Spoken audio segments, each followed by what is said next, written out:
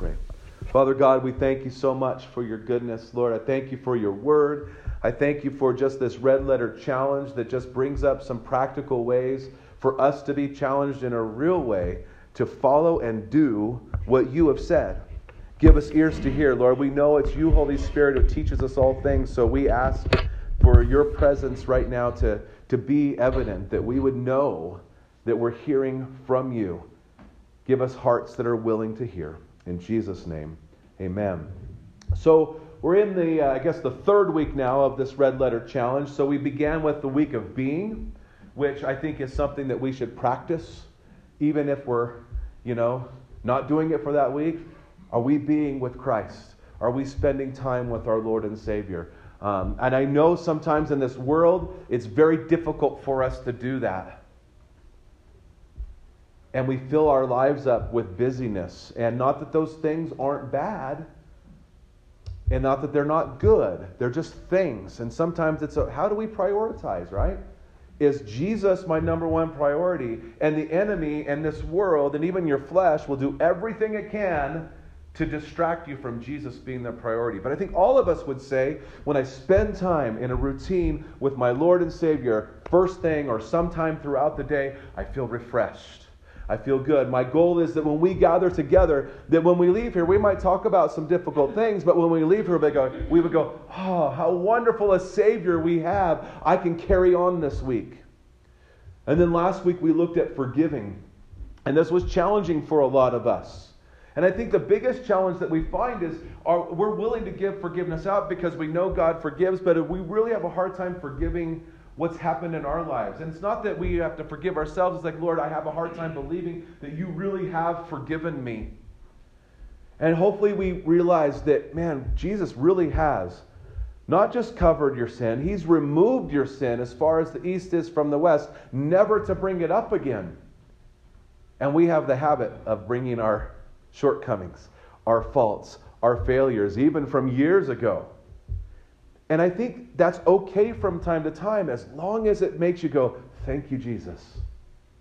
The problem is we like ourselves a lot, and so we'll sit in our misery for a bit, right? And it's just weird. If you saw somebody else sitting there kicking themselves or beating themselves up for something, you would say, what are you doing? Come on, that's not true, but yet we allow that for ourselves quite often. This week we go into serving, and you kind of see the next few weeks really are a little more action to our faith. I mean, forgiving had some, right? For sure. Hey, write down this or do this. And I think many of you are like, oh man, I knew it was coming. Now that guy up there, the preacher's going to tell me I have to do something. Wait, I thought this was all about Jesus and I don't have to do anything. Let me first explain something to you. God never puts pressure on us to perform. God revealed that to me years ago, maybe 7 years ago now, or 8. Actually, when I went to Israel. And I watched these people, these Jewish people, who did not know the true Messiah. And they were so comfortable that, hey, we're God's children. There wasn't any doubt in their minds. There was just this, I am God's child. And I'm sitting there thinking, as I'm watching these people who are far from Christ, very religious, and saying, I know the truth. I know that I'm free in Christ, and yet I struggle just resting in that, and I'm always trying to do things to make sure that I'm accepted to Christ. God never has asked us to perform to be accepted to Him or for Him to grant us His favor. But He does, because He's such an awesome God, invite you to start doing stuff that aligns with Him and His heart for other people. It's like, hey, come on. Do you want to come along? Let's do this. Now, have you ever done something for the wrong reasons or the wrong way? You don't have to raise your hand. But I think we've all had those moments like, oh man, that was definitely not the right motivation. Might have been a good thing, but it wasn't right. So when I was in high school, I did go to high school. I took Algebra 2 my junior year, and I like algebra for the most part. There's a few things, like line over slope, and I don't like the slope stuff. But the algebraic expressions, I love that. I love figuring out problems. And it usually comes fairly simple for me. I would be able to look at the problem and give the answer. Now, many of you probably had this problem. You had a teacher that says, I don't care if you know the answer, I want to see the steps. Right? And I thought that was the stupidest thing in the world. I'm like, if I know the answer, why do I have to show the steps? And so I would ace every test, never show the steps. Well, behind the scenes, she was plotting with my parents to say, hey, can we teach Kirk a little bit of a lesson? I'm surprised they went along with it. Anyway, and so she gave me a D in the class. Technically passing, right?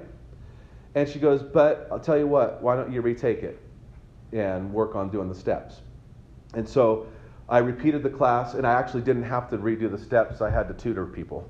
It was just dumb, right? And so, but the problem is that even though I had the right answer and I had the solution, my heart was wrong. My heart was like, hey, let me show you how smart I am, because I can get the answer without doing the steps. You little ones who have to do the steps. Ha ha ha. No, right? That wasn't the right attitude. And a lot of times we can get to the solution and miss some key steps along the way because we think, well, we know better. We can do that. In Isaiah chapter 1, the Jews were very religious people, and God speaks directly to them. They're bringing their offerings, they're sacrificing, their praise are coming from their lips. From the outside, you'd be like, wow, these people are devout. They're awesome. They know what they're doing, but God has a different view. He looks down on them and says, hey, stop that. He goes, your sacrifices are a stench in my nostrils. Wow.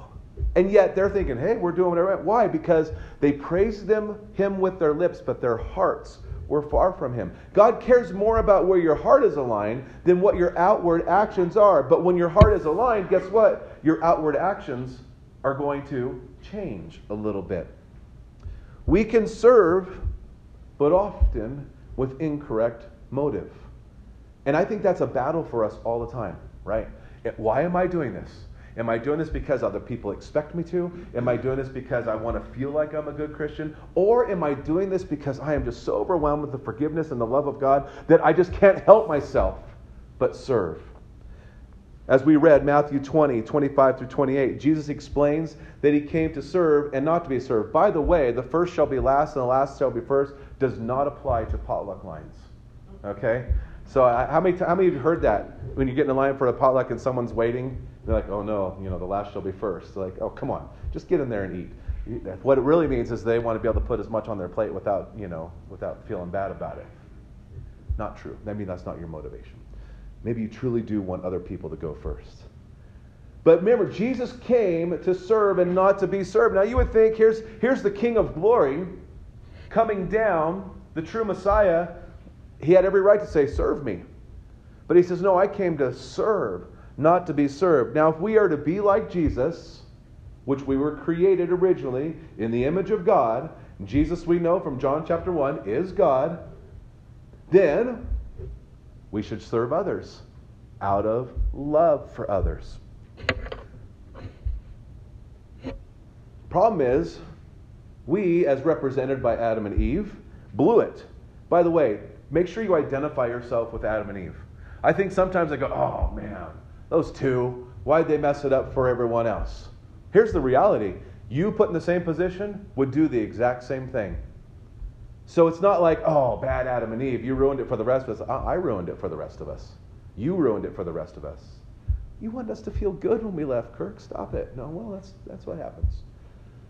But they blew it, and they chose to sin and mar the perfect image of God on our lives. The image is still there, though. It's just blurred by our sin. It's just blurred by our sin. There's still things in our lives that really show this is the imprint of God. God's made us certain ways. We're relational people. We're creative people. We have morals. Even though you might look at the world today and go, there's no morals, there's still, most countries would tell you, and governments, that it's not right to kill somebody. So there's still this on, or murder somebody. We might want to clarify a little bit. But we carry the sinful nature because we are by nature sinful people since the fall of Adam and Eve. Yet, we see in Christ the perfection of God, and that all that he did was from the heart of serving others. All that Christ did was serve the Father first out of obedience. Sure, I'll go. I don't know if that was the real conversation, but yeah, I'll go. And I'm going to serve the people that I love so much. There's that valuable to me. Then a side note, are people valuable to you? I think it's tough sometimes when people are jerks. You know, they're not very valuable to me right now. You know, yeah, I know you died for Jesus, but really, do I have to like them? Do I have to serve them? Well, they're valuable. But this is where we get tripped up. We get the idea that we have to serve in order to find favor with God, rather than serve out of a response to His love. And I think we can even start in response to His love. But because we enjoy serving and we feel the pleasure of God, like, was it Eric Little? Was that his name in Chariots of Fire? When I run, I feel His pleasure. When we serve, there's a lot of times we feel His pleasure. Oh, how great it is to serve. And that I'm serving a mighty God. But then that can turn into my definition of Christianity is whether I'm serving or not.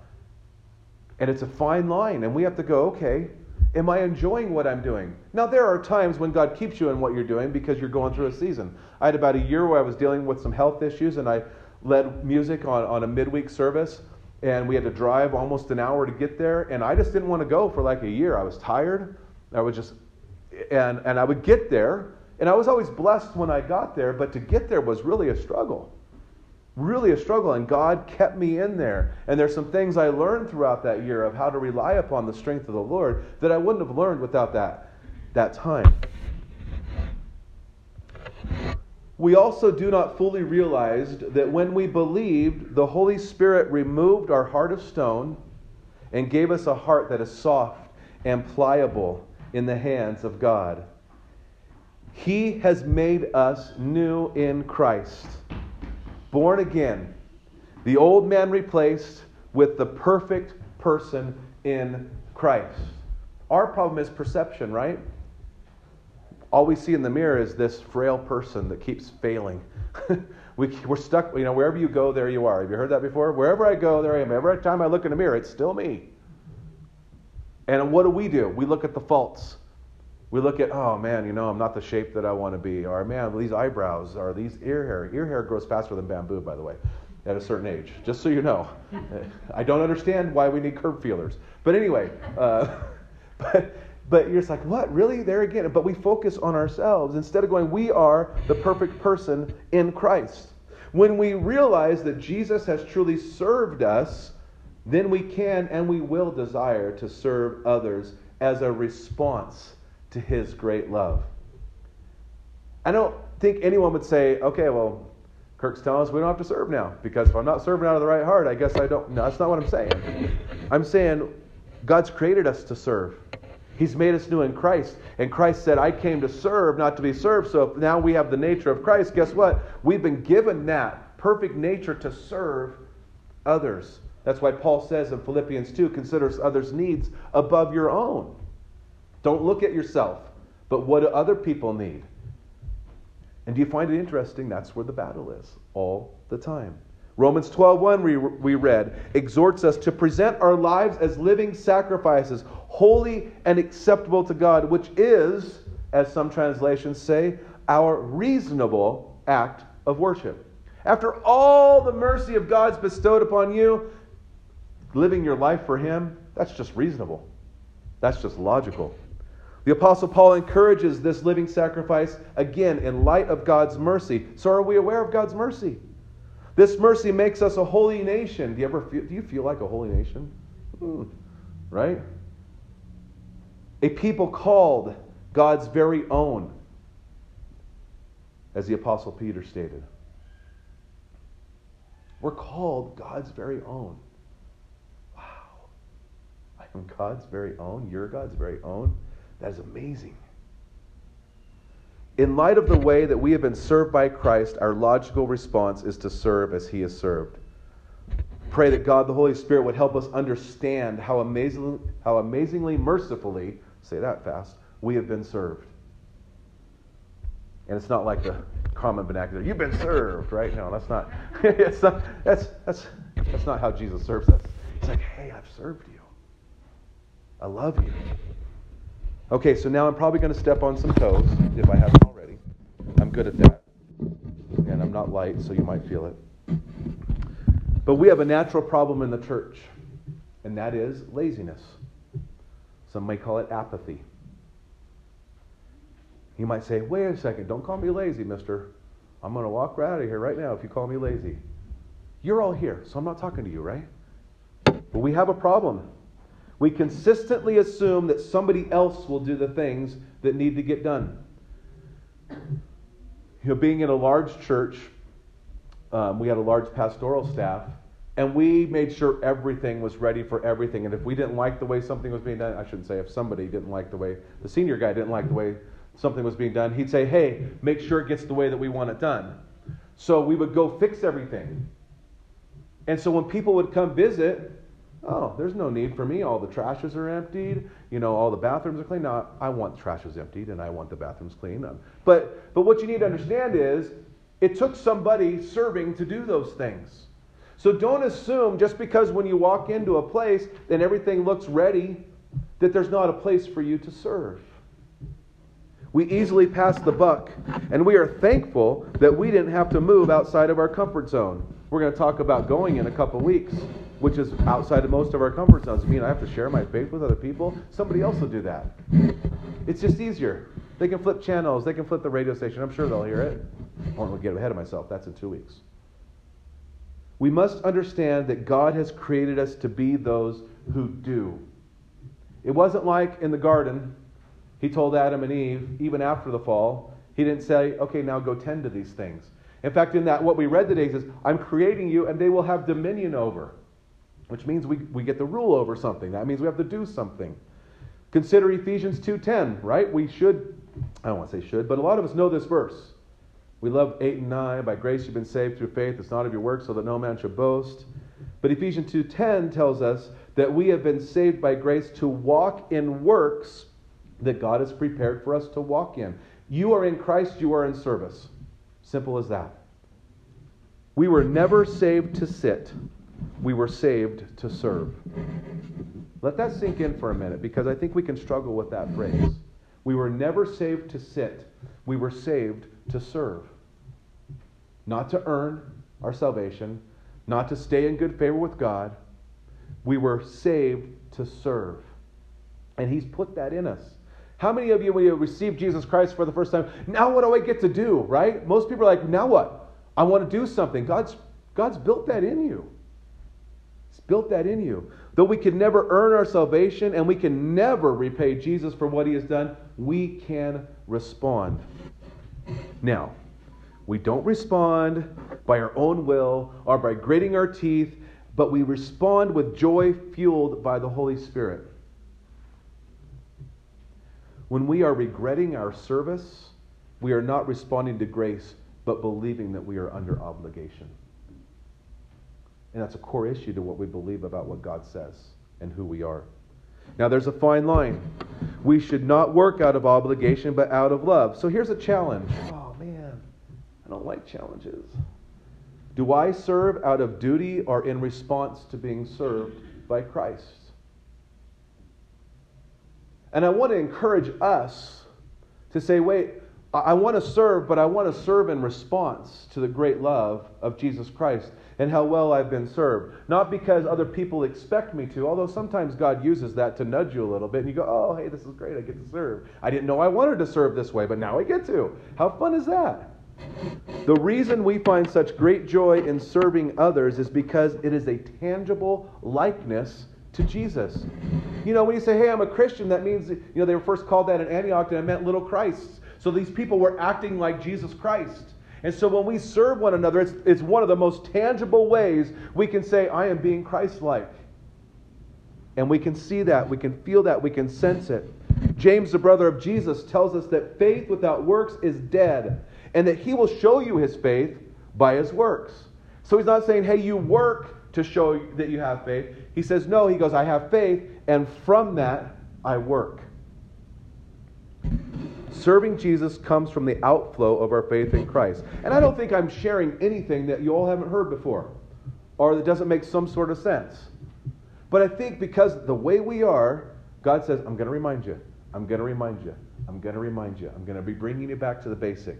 May I suggest that we have the opportunity to serve someone every day? If you leave the house, go to work, go to the store, come to church, drive on the road, go to school, etc., you have an opportunity to consider the needs of others and serve. Husbands, serve your wives. Wives, serve your husbands. Parents, serve your kids. That doesn't mean idolize them and exalt them above everything else, but it means to serve them out of the love of Jesus. How can I serve my kid and benefit him to the glory of God or her? Employee, serve your boss, your company, and your co-workers. Consumer, serve your retail associate. You can serve that cashier. Did you know that? You know? Sometimes you don't want to because they're going to start a conversation and the people behind you are going to be mad. But I think you get the idea. Our lives are to be that of service that flows from being served. So here's the key to serving. Are you ready? It's a big one. Be caught up in love with Jesus. And you will desire to serve others as he has so graciously served you. And a lot of times, because you're just loving Jesus, you won't even be aware that you're serving so much. Listen to Jesus in John chapter 15, 9 through 17. He says, I have loved you even as the Father has loved you. Remain in my love. When you obey my commandments, you remain in my love, just as I obey my Father's commandments and remain in his love. I have told you these things so that you will be filled with joy. Yes, your joy will overflow. This is my commandment. Love each other in the same way that I have loved you. There is no greater love than to lay down one's life for his friends. You are my friends if you do what I command. I no longer call you slaves because a master doesn't confide in his slaves. Now you are my friends since I have told you everything the Father told me. You didn't choose me. I chose you and appointed you to go and produce lasting fruit, so that the Father will give you whatever you ask for using my name. This is my command. Love each other. Love one another. One of the greatest ways we can love one another is to serve one another. Now, wouldn't it be great if the reputation of FLC, which is Faith Lutheran Church, was one that loved one another, and they knew that in the community, and the community saw us here as people who loved in action? Isn't that a great reputation to have? If I were to ask all of you if you wanted to love God to be evident to others, and if you desire others to know the love of God, you'd probably say, yeah, I want others to know that I love God. I want it to be evident to others that God loves them. Again, Jesus indicates that our works of service can serve this purpose. In Matthew 5, 14 and 15, you are the light of the world, like a city on a hilltop that cannot be hidden. No one lights a lamp and then puts it under a basket. Instead, a lamp is placed on a stand where it gives light to everyone in the house. In the same way, let your good deeds shine out for all to see, so that everyone will praise your heavenly Father. That others would be drawn to our Heavenly Father by our good deeds is the goal of our service. Lord, I want people to see you in what I do. God, out of my love for you and out of serving you, I want people to know you. This gives us great meaning to all that we do. So we never want to serve because we think that's how we're acceptable to God. I can't emphasize enough. But we should ask ourselves, if I don't want to serve others, why not? Why not? So maybe you just don't know where to begin. Well, I've given you some cards. There's enough for everyone because there's 63 cards. I have the 64th in my hand. Maybe you just write a card. One of the challenges is going to be encouraging someone this week. Maybe it's just writing a card to a neighbor, to a loved one. If you don't even know how to do that or you're not sure who to write to, you can write one to the teachers at Hawthorne Middle School and bring it back next week and I'll go give it to them, thanking them for what they do. If you're like, man, I don't have enough money for a stamp, bring it back next week. I'll put a stamp on it and send it for you. Simple way. Hey, maybe a note to your husband or to your wife or to your kids. The first place that we should begin is with the family and those closest to you. Happily serve them. There are always opportunities to serve in the church. There's children's ministry, media ministry, which is not working right now. Maybe that's what we need help with. Clean up at times, after service. Trunk or treats coming up. There's a sign up in the back. Laura and I are going to win the trunk or treat, so you guys better sign up and bring it, right? There's Hawthorne Middle School donations. You guys have been faithful and already been bringing stuff in. There's trunk or treat donations. We want to give kids cavities with the love of Jesus, right? There's other opportunities of ushering and cleanup and things like that. You know, I'm going to do something I wasn't planning to do. I'm going to do it right now. Can I have the elders stand really quick? The ones that are here. Bob's downstairs in the Bob and Laura show. If you don't know where you can plug into the church, these gentlemen can help you, and myself also. Say, hey, you know, I want to help. Okay, have a seat. Thank you. Good job, guys. You can serve your neighbors. Here's a key point. The life of one who knows they have been served by Christ will serve others. The life of one who knows they have been served by Christ will serve others. This week we will be challenged to serve.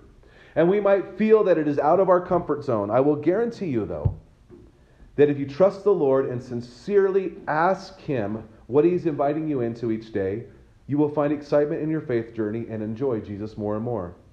As you look at your pray and watch list that you've compiled, maybe it's one of those people that the Lord's asking you to write a note to or to serve this week. May we be open to what God has for us and respond in the strength of His Spirit and the enabling. So today, we're brought to the very presence and of the body and blood of Christ. Jesus proclaimed that He came to serve and not to be served. And that service culminated in giving His life for you and for me. We come to the bread and cup this morning in the very presence of Christ. It serves us. He serves us. His very presence is there. He serves us with what? The gifts of forgiveness and eternal life and peace. May we understand and experience this in greater ways this morning. Just take a moment before we do the offering and just say, Lord, how can I serve this week? But more than that, Lord, can I be more aware of how I've been served? So just a moment of silence.